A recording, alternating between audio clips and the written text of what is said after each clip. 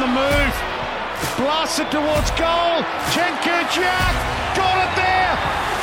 Cenk-Urjak's first goal in AFL footy. He looks brilliant. Wingard spinning move was superb. How good that time to look over his shoulder. Jack Wingard, brilliant. Simply brilliant. That Brotman by hand. More, bends it, nails it.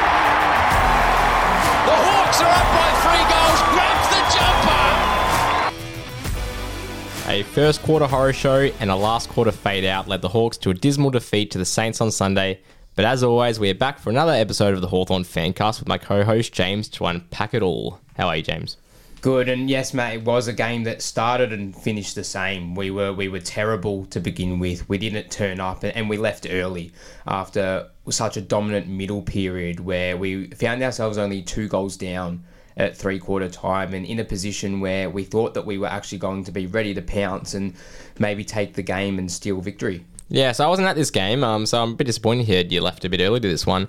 But look, I can see the frustration. That first quarter was a joke, and I'm going to come off the long run and say it straight away that this was one of our worst losses for the year. I reckon based on the team the Saints had in, missing Bradley Hill, missing Max King, they had a really lack of weapons. They were playing terrible form. They almost lost to North last week. I actually think this was a really bad performance from us. I mean, you'd be naive to say that St Kilda wouldn't come out firing after the beating they copped from us early in the year. No, it wasn't a smasher, but they obviously did their homework. They tagged James Sicily, Cooper Sharman, shut him down from right from the start. They shut down our midfield. Our midfield was probably put in their worst performance of the year, but it was more so the Saints mids just getting first hands on all the balls, and they created heaps of entries. And what they did when they created entries, the Saints, is they forced stoppages. And now we're the worst stoppage side in the comp at conceding from stoppages. So I think they scored 7 goals from stoppages, and they scored 5 goals from centre clearances, and that's already 12 of their 19 goals, or however many they scored. So that's terrible. Yeah, the first thing that stands out to me is conceding 120 points against St Kilda, who struggled to break 80 with Ross Lyon's defensive style game. That was the biggest disappointment for me, and it's kind of been echoing what we've been talking about here on the Hawthorn Fancast for the last really 5 weeks about how leaky our defence has been. It was a shocker performance there, and clearly James Sicily needs some help. And it kind of sucks because the last 2 weeks, I think we've both scored the exact same points. I think we were 93 last week, or 95 last week. I think we were 93 this week. So we're scoring higher scores at the moment than what we have during the season. In other games, especially when we've lost. So scoring isn't the issue. We just really need to fix up the defence. Yeah, and this negativity might be unpopular with fans, considering we were probably the better team for 2 quarters there. The second and the third, we really came in hard. I thought we were going to maybe run over them in the last. But I don't think you can go past the fact that when things are going bad, we don't have any competitiveness really to shut it down. They were piling on goals like crazy. I think they scored 48 points in the first quarter, which is 55. 55, there you go. So there's no wonder we saw one of Sammy's biggest sprays I've ever seen from him. And I loved it. I loved every minute of it because I was thinking the same thing in my head. That was pathetic, especially from a midfield unit who's been good all year. We need to do better to stop them from getting those clearances, even just create some extra stoppages. But you're right. I was so surprised because Saints, I don't really rate their midfield very highly. And Zach Jones got injured early and that still didn't really make much of a difference. Well, the goals came so fast. Like being at the game, I was just waiting for the siren to go at the end of the quarter so we could reset. It's really hard to reset in the middle of quarters or coming to an end of a quarter.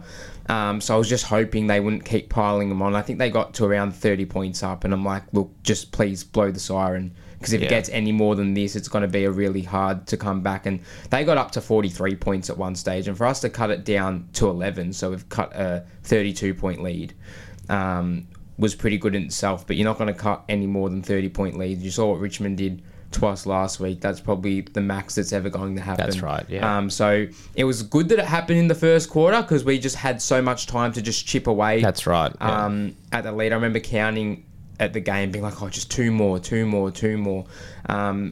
Nothing too big, but we kept getting runs of 2s or runs of 3s and then they'd kick one back. Then we get another run of 2, another run of 3. So the comeback was really nice and the third quarter was some of the best footy we have played. It was just really unfortunate that we let ourselves down at the start and at the end. Yeah, and before we get into obviously particular plays in this game, You know, I love my stats. I always grab them up after the game to really see where we might have lost this one. And the one that stood out for me the most was actually in work rate. So we had 16 more kilometres Saints ran than us. That is huge amount. Pathetic. And to add on top of that, 21 more sprint efforts as well. We got outworked in this game really, really badly. And Saints don't have a dangerous forward line, but they worked out the back of us a lot. And that shows how well they were running to get the extra man and get loose.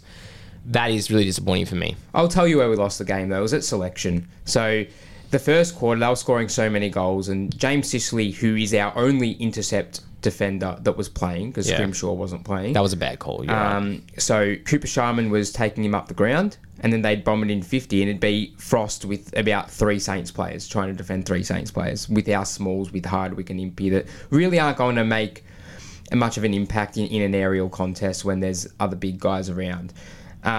So to leave out Scrimshaw, it should have been Scrimshaw in for Amon, not Bramble in for Amon. Which Scrimshaw was already in the side, and then I would have also started Blank. Would you have just shifted Weddle onto a wing? Yeah, would have shifted because Amon's out, so you would move Weddle up to a wing. You'd keep Scrimshaw in the side. You'd put Blank on the field, and then you'd put Mackenzie as the sub because Mackenzie can provide a little bit of run and a bit of class at the end. And he didn't have a good game either, but I feel like our structure was just so off. Once we took Seamus Mitchell off, and no discredit to Seamus, he was fantastic the first quarter. It was just someone had to be the sacrifice. Someone had to come off. I would have taken off Bramble personally instead of Seamus, because Seamus can at least shut down a Butler, a Higgins, or Makito Owens, who was nowhere near it. Whether Bramble doesn't have any defensive side to his game, he's all attack. So I would have taken off Bramble, kept Mitchell on, kept Blank on, and once Blank came on, the defence was so much better. And they were, the guys like Caminiti and Zane Cordy weren't having any impact at that point. So I don't know. I think we lost it at selection. Yeah, I'm not going to lie. I've been a bit perplexed by some of Sam's calls this year in terms of selection. I thought it was weird that DGB was a sub a couple of weeks ago. Now Blank, it seems like we need a player that can probably run out games to the end and maybe has a bit more versatility. Because what if Ruckman went injured, or maybe not Ruckman, but just a mid or something like that? You need someone you can fill in different positions. So I thought that was odd too. To take Scrimshaw out, I don't think anyone thought that was going to happen, and that was surprising. Luckily, Scrimshaw had a really good game at Box Hill, so I expect him to come straight back into the team. And I know a lot of fans were displeased with that one. So yeah, I agree. The selection was very odd, and Bramble and Mackenzie probably didn't make good cases for them to stay in the team. That I'd say they might be both coming out, which I'm sad about. I think Mackenzie definitely deserves more games based on his Box Hill form. Bramble's form was good too at Box Hill, but he had that bad of a game with all his turnovers that I think he had the most clangers on the ground, and he kicked it 46%. Oh, it was a liability by foot. There you go. There were so many times where we're going forward, and it was Bramble's turn to kind of take on that Amon role. And no, of course, Bramble's no Amon, but we needed someone to deliver it in 50. And a lot of the times, especially early in the game, it was Bramble's turn to do it, and he'd just pick out the one Saints player or do a grubber along the ground and miss kick it. And yeah, it was pretty hard to watch. And I want to bring one more player up before we obviously move on to the next segment. I saw a comment on one of the Hawks posts, which I thought was good, and that's where's Wally Brockman? He's another player I'd like to line up before we finish off with the negatives, because I thought he was, once again, lack of intent, lack of energy. And I love Brockman. I think he's so exciting and he could offer a lot, but he seems like a player who has pretty much stamped his tickets to WA, because the way he played on the weekend was just not up to standard. It's funny you say that, because here's me thinking, it's going to be him and Flying Ryan at the Hawks next year. Obviously, Liam Ryan came down to Melbourne to visit Brocky, and there's a bit of rumours about them just getting together and building culture before Liam Ryan comes to Hawthorn. But God, did Brocky play like a guy that was going to fly back with Liam Ryan and join West Coast. Yeah. And he reminds me a bit of Cyril sometimes in his cleanliness and his rapidness sometimes, but Cyril would never not go hard at a marking contest and at least halve it, and he would never jog around the field. He was a hard-working player, and the way Brockman was playing on the weekend, I was like, we just need another small forward. So the prospect of getting Ryan in, which we'll hopefully talk about a bit later, is a real possibility for me, because anyone right now I reckon would work harder than Brocky. And Sam Butler's obviously knocking on the door a little bit, and I don't really know who else we have there, but we need more competition for spots in that area of the ground, because Brocky, for me, these last 2 weeks has been one of the most disappointing players. I think just so much of our forwards lack intensity, especially when it comes to contest or defensive efforts. And there's one we'll get to in a second. He was going to be in our 3-2-1s that did it fantastic on yesterday. But yeah. I actually think a few of the small forwards actually had really good games. I'll just briefly name off the bat. Wingard, Bruce and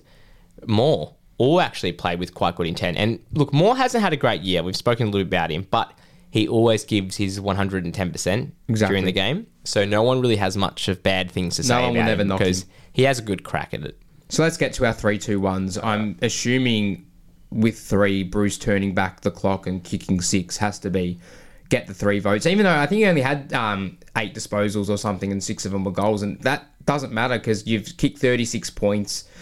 You've got your team back into it. I think 4 of them might have even been in that third quarter, which is outstanding. And when you barely can't get the ball in there, to make use of your opportunities as well as Brewsty does, 6 goals off 8 touches, that's fantastic. And you're not asking small forwards to get possessions, you're asking them to kick goals. And at the end of the day, he kicked, I think, 6 straight. He missed a couple set shots that were like from beyond his range. Yeah, he's lost a bit of distance. Yeah, he has, but I mean, we keep saying everything.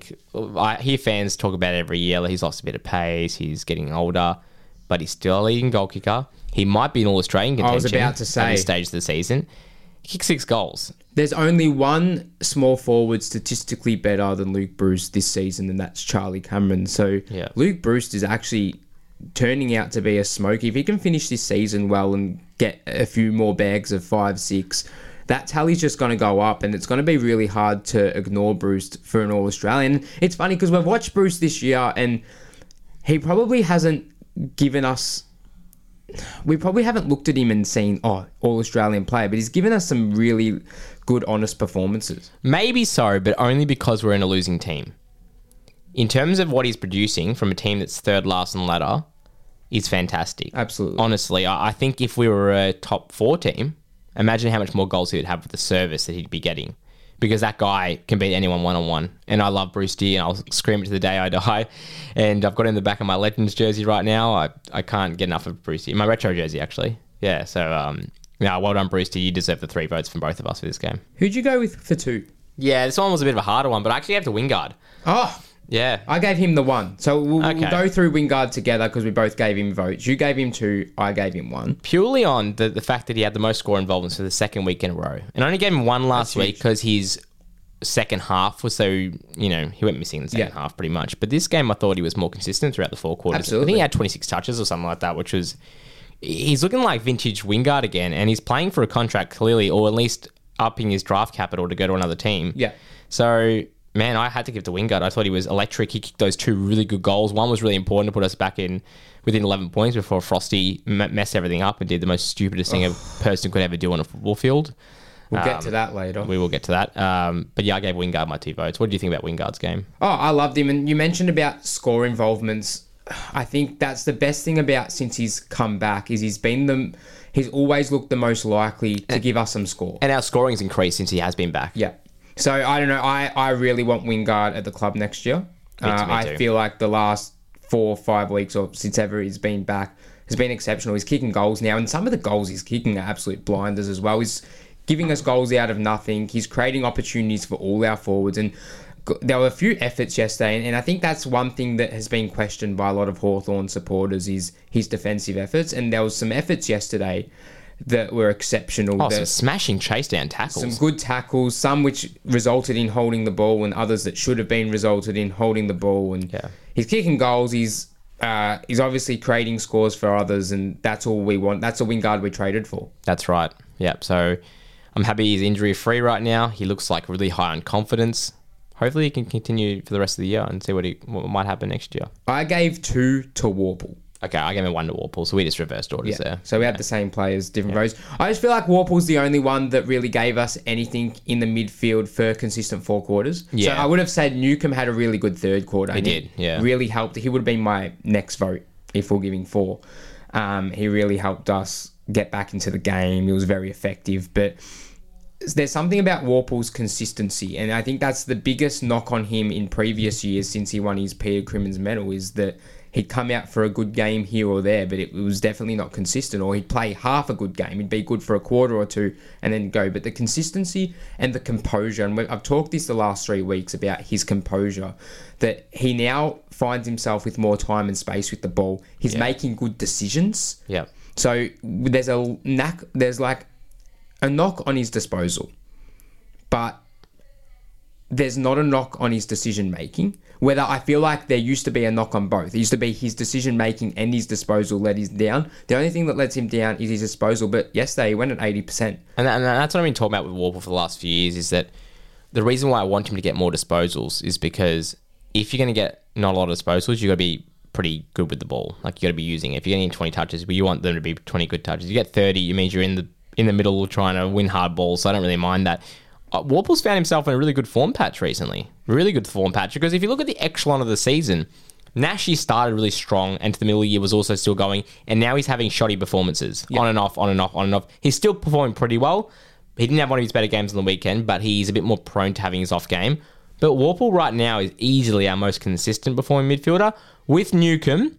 But Newcomb can have off quarters sometimes when they're putting a lot of work into Newcomb. I've been watching it.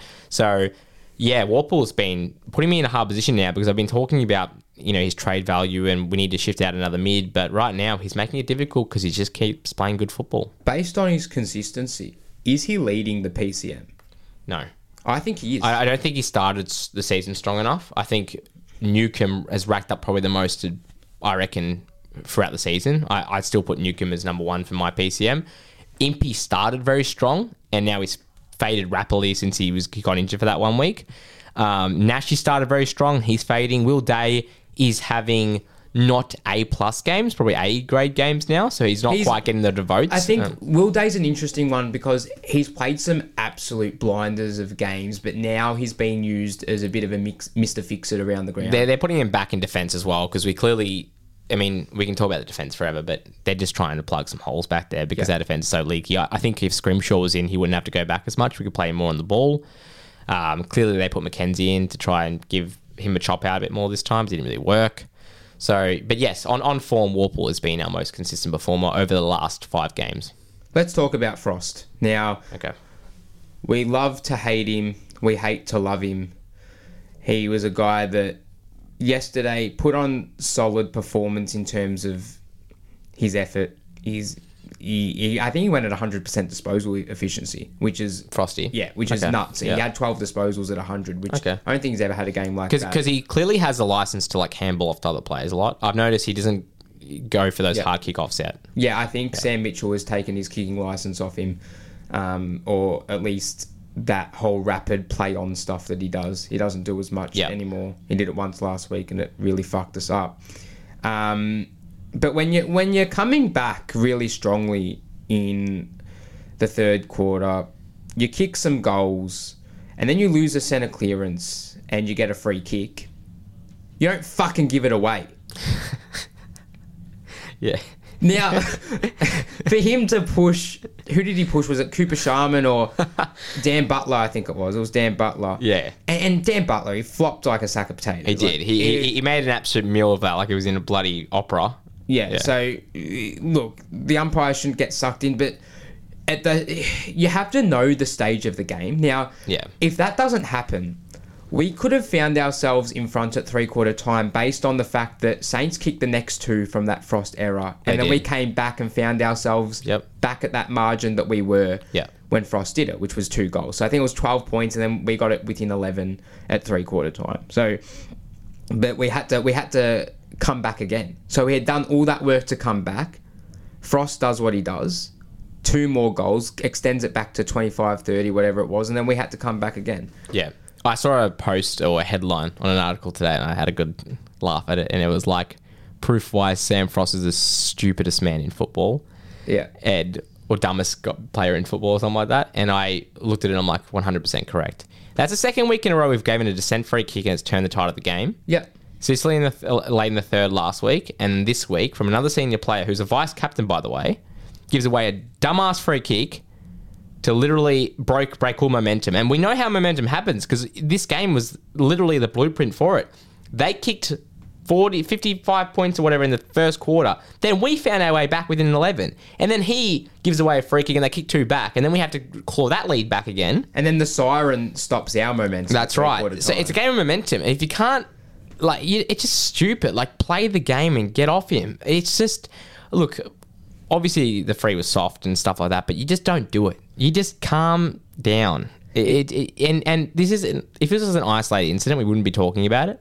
But Sam Frost has been doing stupid things like this for a while now. For his whole career. DGB's a bit like this as well. Yeah. Just hotheads who can't get on with the game and give away his dumb free kicks. They get white line fever, and there was a few moments yesterday that we didn't give away free kicks when Sicily was doing stuff like that as well. I know Cooper Sharman was trying to get into our heads, and he did it pretty well, mind you, but I can't help but think if we went into three-quarter time in front, the game could have been played differently. And definitely. It's always should have, would have, could have. You just don't know. Yeah, but still, you have to learn from a mistake like that. And look, we have to keep asking the question of our defence. It's been that bad for so long now. We've got to look at it and go, okay, who's in there? And what do we need to do to replace some of these players? Because you get to that point now where Frosty's been in the team since, 2020? And we've been a bottom 4 team in all those years. Pretty much, yes. And clearly, they tagged Sicily this weekend. And they understand that our defence is not much without Sicily in it. He needs help badly. Well, a part of the ground that's improving is our forward line. That's right. And I really like the debut of Sticks Ryan. Sticks. Love Sticks. He's a stick, isn't he? He's a tall, lanky second forward, and he made an impact from the start. Pick up Sticks. Pick up Sticks. He made an impact from the start. I think it was the first contest of the game. Warple got the clearance, and Ryan got himself in front of Mitch Lewis to take a mark from about 50 out, went for the shot, shanked the kick, but there was a lot to like from that moment. Kicked 1 goal, looked like it could have been 2. I thought it was 2 when I got home and realised he had just kicked the 1. And he showed more in that little glimpse we got of him yesterday than what DGB and Cozzy have all year in terms of potential and what we might get for them. Yeah, it's the marking ability for me. Yeah. We haven't had a secondary tall that's been able to take a good He had a presence. Because Cozzy crashes packs really well and he's competitive, but he can't take a grab in a contested situation. And DGB is just, DGB. He just floats around and just does a couple of things every once in a while, gives away 10 free kicks a game. But Sticks, yes, can take a grab, kicked a nice snap, I think on his weak foot even. Yeah, he's left. So, yeah, and look, he'll blow off the cobwebs, the nerves from a first game, and hopefully have a really big game against Collingwood. I expect him to be in the team completely because I think most Hawks fans loved him on the weekend. I mean, DGB kicked 5 at Box Hill, but I don't think that was still enough. It won't be enough. Yeah, I don't think to take out Ryan. Sticks, at least they can find, at least someone else comes out, maybe a certain Wes Wally Brockman. So he's a mature age, he's 25 years old, but he's only 25 years old, and I think that's the perfect age That's right, to have the second forward. And obviously, I'm pretty sure that we'll be going hard still for a second forward in the offseason. I think so, but it's good to have some competition for spots because we've said for a while that Cozzy's not it, and at least Brandon Ryan's got some potential. And we forget that a lot of good key forwards are actually mature age recruits. Like you're looking at Braden Myercheck, James Podsiadly. They're both mature age recruits. So you never know. He could be a mainstay if he keeps performing. It's only his first game. We just got glimpses now. And well, it's good because he had his first game and he made an impact. We've seen the likes of even Mitch Lewis in his first game and his first couple of games didn't show too much. We gave Jackson Callow a few chances and he didn't really show anything either. So we've given these tall forwards some games and we gave Tim O'Brien 7 years and he didn't show much. Oh, good old almost O'Brien.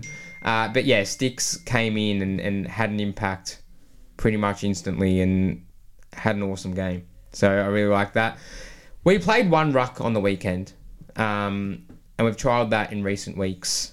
But it was Meek's turn to have a go at being the same ruck. And in the first quarter, he got absolutely dominated by Rowan Marshall to the point where I was like, we just need Reeves for his tap work. But he won the hit out, so he rectified it. His next 3 quarters was the best for the club. Yeah. He had an outstanding game, Lloyd Meek. Okay. For the rest of it. That he keeps his spot, I think, as the sole ruck. He might keep his spot. No, he definitely keeps his spot. I think he keeps his spot as being the solo ruck for next. I'll be interested to see if they bring Reeves back in, but anyway. No, I liked it. I guess it depends on Collingwood's team as well. I think Collingwood have both Darcy Cameron and Mason Cox, so that could be an issue. Yeah. And I think Reeves does match up well against Mason Cox being the same height. And a bit slower mover as well. Yeah. Look, Meek did win the headouts all right. I still think for me, I mean, maybe I'm just comparing against ridiculously good ruckmans, but I was watching the Richmond-Melbourne game on Sunday and watching Gawn pretty much will his team over the line that last quarter and taking contested marks, getting clearances, kicking goals, and I just think that our ruck stocks are so bad right now that one market game is a stock standard for our ruckman. It's not good enough. We don't have enough chop outs down the line. That's why it was actually good to have Brandon Ryan in, because we actually have that get out of jail free card contested mark down the line. But I don't know. Maybe for me, the rucks just have to be doing more than what they're doing right now. But yes, you're right. He was serviceable, I would say. I wouldn't say he was amazing, personally. Yeah. Fair enough. Before we get into the next game, Buddy Franklin announced his retirement today. Yes. Was going to come. Unfortunately, he won't get a farewell game. I think he is carrying a bit of an injury, which is why. But yeah, it's the end of an era for a guy that we've watched his whole career. He debuted around when we actually started watching footy. Yeah, throughout our whole childhood. Back in 2005. And I remember we had a poster upstairs in our house, and Dad was saying when we put it up, he's only 18, you're going to watch his whole career. Yeah. And he's going to bring crowds. And it's exactly what he did. And we've had amazing Buddy moments throughout, obviously, our Hawthorn supporting life, that it's a chance for us to almost give the listeners what our favourite Buddy moment is. And I'll start with you at the top of your head. I know you haven't prepared this, and I haven't really prepared this in our run sheet, but you can tell us what your favourite Buddy, and I'm sure we might even have the same. Maybe. Let me take you to a day in 2007. Yeah, first of all. We're there. We may as well just... elimination final against Adelaide, and we were behind the goals at the... We were in the cheer squad, I'm going to say we were behind the goals. At the Coventry end. At the Coventry end, that's right. Yeah, whatever it's called. Seeing Buddy launch bombs from 70 metres out, 60 metres out to win us that elimination final, and you knew that there was something special. And look, I'll just preface to say before you get into your... I think it's probably the same anyway. Is when you think about our, live supporting footy, these are the sort of players that make you such big fans. You know what I mean? Like, we grew up, and I know most of you listeners here will probably be the same, is... We grew up with some amazing players at Hawthorn. God squad, really. Cyril Rioli, Luke Hodge, Lance Franklin running around. But no one stands above the excitement that Lance Franklin brought when he was at his full potential. 100 goals in a game, elimination final wins. It was just incredible watching a freak of an athlete play. And even though he's moved clubs, it just feels like he still will always be in our hearts that childhood hero, that Hawthorn legend. We both had him on the back of our jerseys. Maybe 4 iterations of jerseys. Like it was just an incredible player, and it's almost brings a tear to your eye thinking back on the good memories that Buddy gave the Hawthorn Football Club. Well, it's funny because I remember that day so vividly, and we were 8 years old. Yeah. So we were 8 years old, and I think the special thing about it was the day Buddy Franklin truly arrived, and I think Hawthorn fans like ourselves, being that young, we could already sense that he had already arrived, but it was almost like he arrived to the AFL world. They knew off the back of a 7-goal performance in a final that this guy was going to be something special, and I haven't cried after too many wins. Than more losses I've probably cried after, and that was... As an 8-year-old kid, him kicking that winner and the siren going, I remember just full going to tears, going, how good's this? Like, we've just won a final. The first final I had witnessed since following footy, and to win that was just a great day. And Buddy put on one of his best performances, and he liked to do it on the big stage. Not so much grand final day as much. He did play some good grand finals. The 08 grand final was fine. He played well in 2012 as well. Unfortunately, we lost it. But I remember he played well in a Bulldogs final, in that 2008 qualifying final. He played really well. He kicked about 8 on Brian Lake, which is another memory. Obviously, the hurdle goal and the one he kicked on Cale Hooker. And I know Cale Hooker doesn't like being reminded about that goal. So he's given us, as Hawthorn supporters, although we left halfway through his career, just probably the most joy any player has given us, just based on the pure brilliance and... unbelievable stuff he did on the footy field. And it speaks to his legendary status that he left our club midway through his career, and it's still like a lifetime of memories he left behind. Like the goals, the excitement. You never seen bigger Hawks crowds at games than when he was playing. I mean, I remember rocking up to games when we were younger, and if he was laid out, you'd be like, oh, this is going to be half the game it would have been.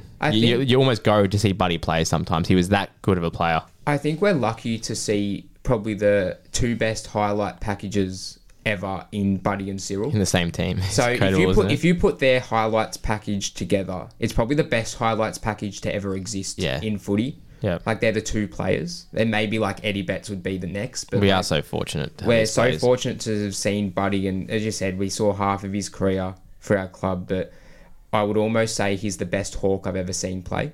Yeah, and I think that's a fair assessment. And I think so. It's amazing to see because he's the best we've seen, but we've only seen him win one BNF in his career, and for Hawthorn, based on who he was playing around. Like it's really hard to win a BNF when you've got Cyril, Ruffy, who both I don't even know if they even won one, but obviously Mitchell and Hodge won a couple as well. So, and then you've got Gibbo and Lewis who also won some. Sewell won one. So he was playing with an awesome team and was the best player in that team, and we were so lucky growing up to see Buddy Franklin. Not many players can go to your premiership rivals at the time and still be loved by the fan base.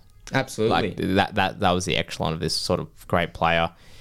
Yeah, obviously he played in a God squad, so they took a lot of accolades away from him, but don't take away from the fact that this guy kicked over 1,000 goals in footy and gave us some of the best memories that will last a lifetime. It's a player like your Careys, like your Dunstalls, like your Lee Matthews that you just never forget, and you'll tell your kids about and your grandkids about, and everyone knows him, even when they're not footy fans. Everyone knows Buddy Franklin. That's the kind of character of this guy. So, yeah, of course we need to have a bit of a chat about how good he was for the Hawks, and people forget the selfless role he played in our 2013 grand final win where he moved his player up the ground a lot more. We took out the bloody blinkers.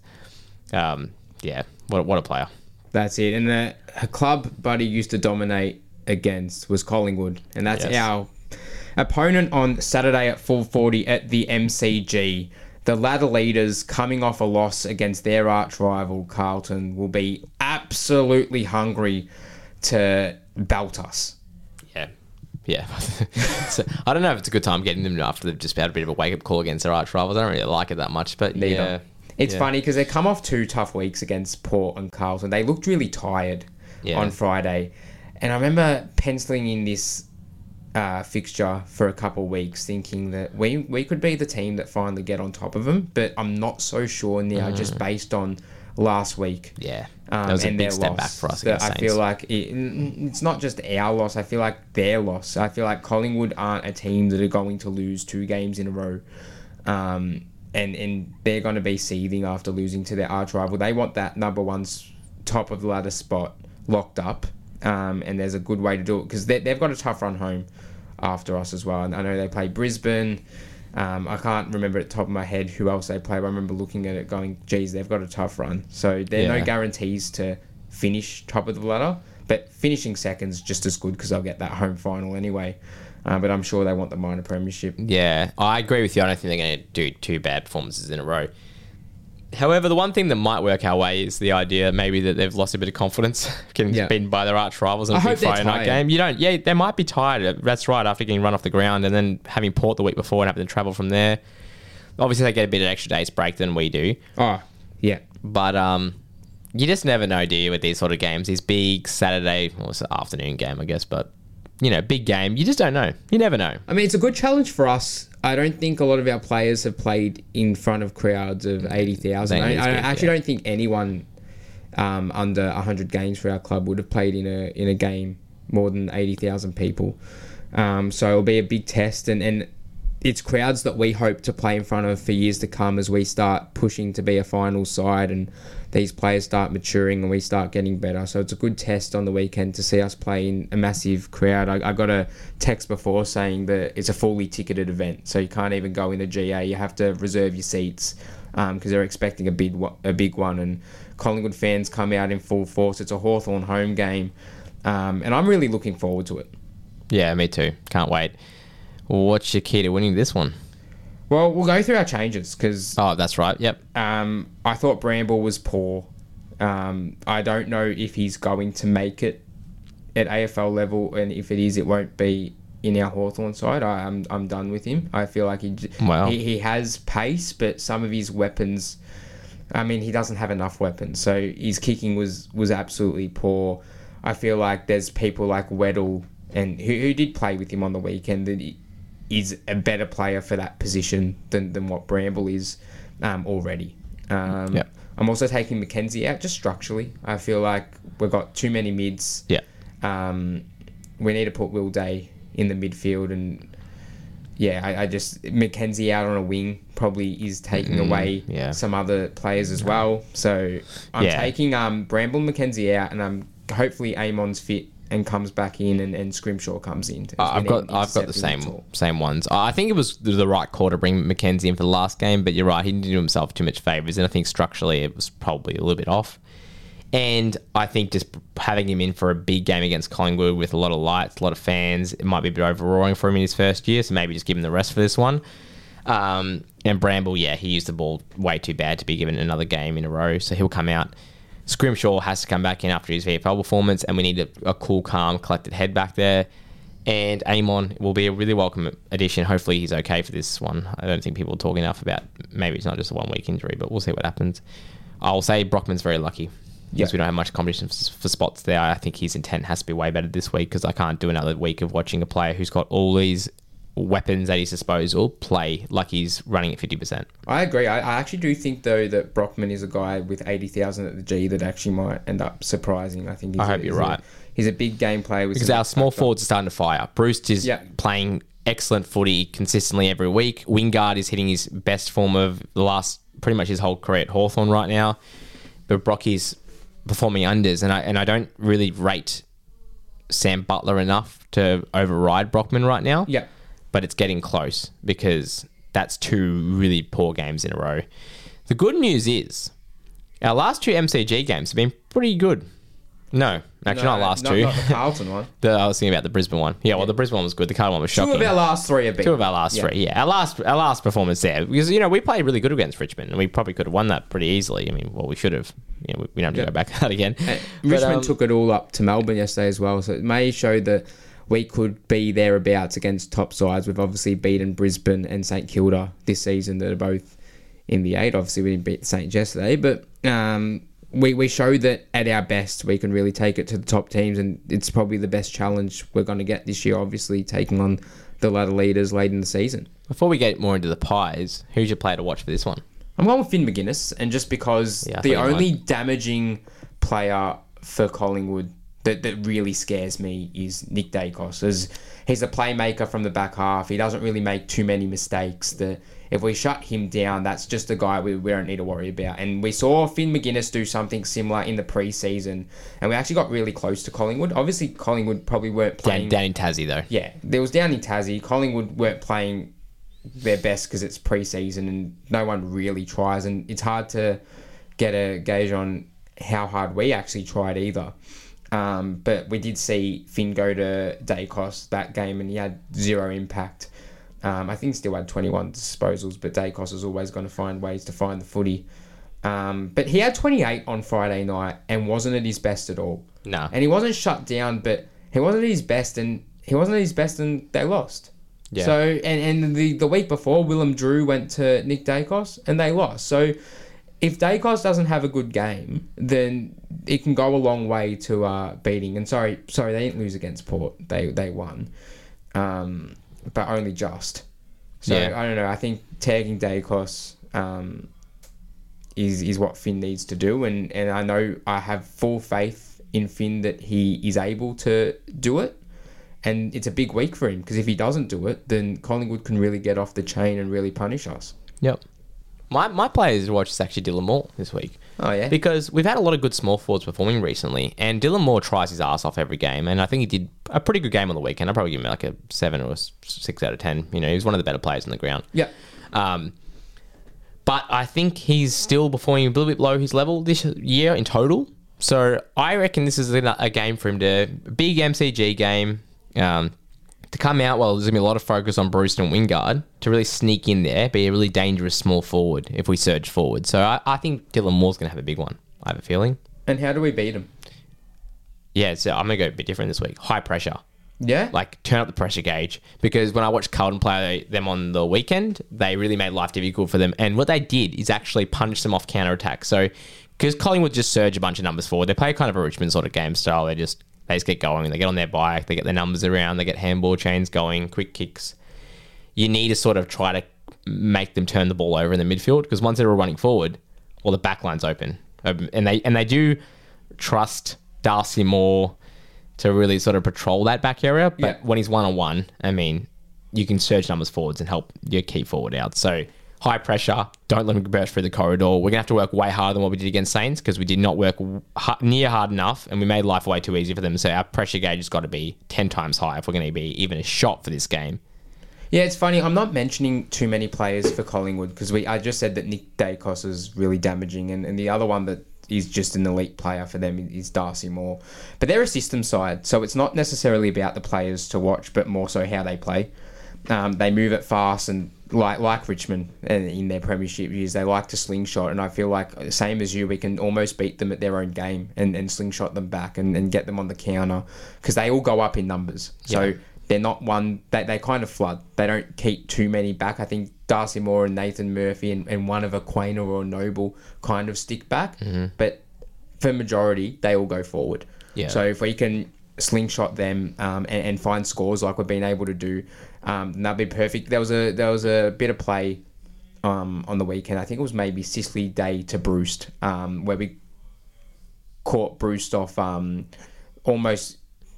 He could have almost ran into an open goal, but he held it up because he probably didn't back his pace. But it was a really good example of the slingshot plays that we could do against Collingwood. Yeah. And that was a pure example, so I really like seeing that. But otherwise, if we go to our tips, I reckon the Pies are too strong. I reckon... Oh, definitely. You can't tip us. Like, no. We could win. It'd be silly too. But you couldn't go in there being like, oh, we're going to win today. Like, no. I give us saying what I said to win the game, I think there's still a really low percentage chance. I mean, I actually think we play similar to how the Pies play, just their defence is 10 times better than ours. Yeah. So they can sort of fall back on having their high-octane attack and still defend. I'm going Collingwood by 35 points. I'm going Collingwood by 25. I think we'll still bring a little bit to them and we'll play well, but I just don't think that we're strong enough to play well consistently enough to beat them. This could be a bloodbath, I'm going to say that though. I said 35, but I honestly reckon if we play like we did against Saints, I mean, if we let 55 points in a quarter against St Kilda. Yeah. Who do they have in Caminiti? Like, come on.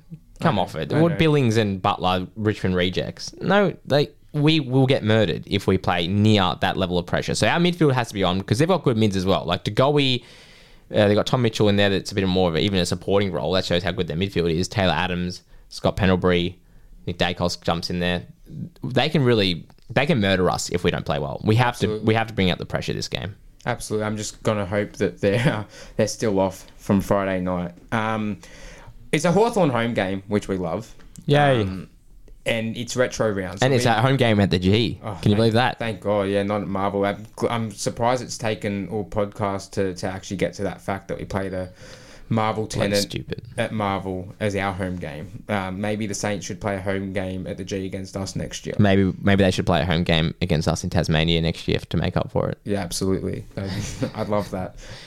It's retro round. So I don't know if you saw today, Hawthorn changed their logos on all social media to that old Hawk logo, the one before the current logo. We'll be wearing our 99 Ansett Cup jersey, which is an absolute ripper of a kit. We've both got our jerseys for that one. I've got Luke Bruce on the back. And I'm still to get a number. So maybe we can all decide which number I should get for next week. Mitch Lewis. I don't mind that suggestion, actually. Or maybe Sticks Ryan to get a jumper upgrade for next year. But yeah, being retro round, I want to ask you again on top of the bat. I put it out to social media today and got some good responses of what their favourite game was since we had that logo. So that's probably from around 95 to 2007. So if you want to think of, and you can't say the elimination final again. So if you can think of your favourite game from then, that'd be good. I'll tell you what some of our listeners thought. They thought round 12, 1999, we came back from about 60 points against St Kilda at Waverley Park, and we beat them. In the 2001 semi-final, John Barker kicked the winning goal against Port Adelaide at Football Park, and that was just after 9/11. So we did it then. That was years ago. We weren't watching then. The last game at Waverley Park in 1999 against the Swans, the farewell game. So there's plenty of good games since we had that logo. But I'll go first and say that there was a game against Essendon in 2006. I think it was round 5. And it was bucketing down at the MCG. And Mark Williams kicked the winning goal. And I think it was one of the first games that I watched in full on TV. And it was the game that really got me to love Hawthorn, was when Mark Williams kicked that winner against Essendon. It's one of the games that I go back to on YouTube and watch. And you see Richie Vandenberg and Danny Jacobs and Tim Clark and all those players that were playing in that time and in that era when we first started following Hawthorn. So that was one of my favourite games. Look, it's a hard question, honestly, because I was a young kid. You don't remember too many of them. I do. I remember wins here and there, and obviously the debuts of some of our champions. But the one that stands out for me, the one I go back to just for one sort of scene in the game, was got to be the Line in the Sand game. Oh, yes. Round 11, 2004. I know we lost that one, but Jesus, just the turning point, in my opinion, in a lot of ways, in a lot of fans' opinions as well. I have to go with the Line in the Sand game. It's just too funny to watch. That's one that I always watch highlights of. There was a change of the guard. We got better, and Essendon only have won one final since then, which was that year of Line in the still Sand. Counting. Hey guys, if you're on Facebook, check out number of days since Essendon last won a final on Facebook. They update you pretty regularly on how many days it's been. It's a fantastic page. We love your work. Matt, I'm pretty sure all our listeners are probably following that page because we all hate the scum. Oh, I hope you are. I love it. And it's funny, we were talking about Buddy Franklin before, and he played his whole career without witnessing Essendon win a final. Oh, sucked into the drug cheats. I love it. How good. So hopefully now he's retired, they don't start winning any. But it's just funny that he has this whole legacy, this whole great career, and during that whole career, I think Essendon have only beaten him 3 times since he was playing as well. Wow. Yeah, they were his bunnies a little bit. Yeah, you always used to kick H at Marvel on them and stuff. He has a good record.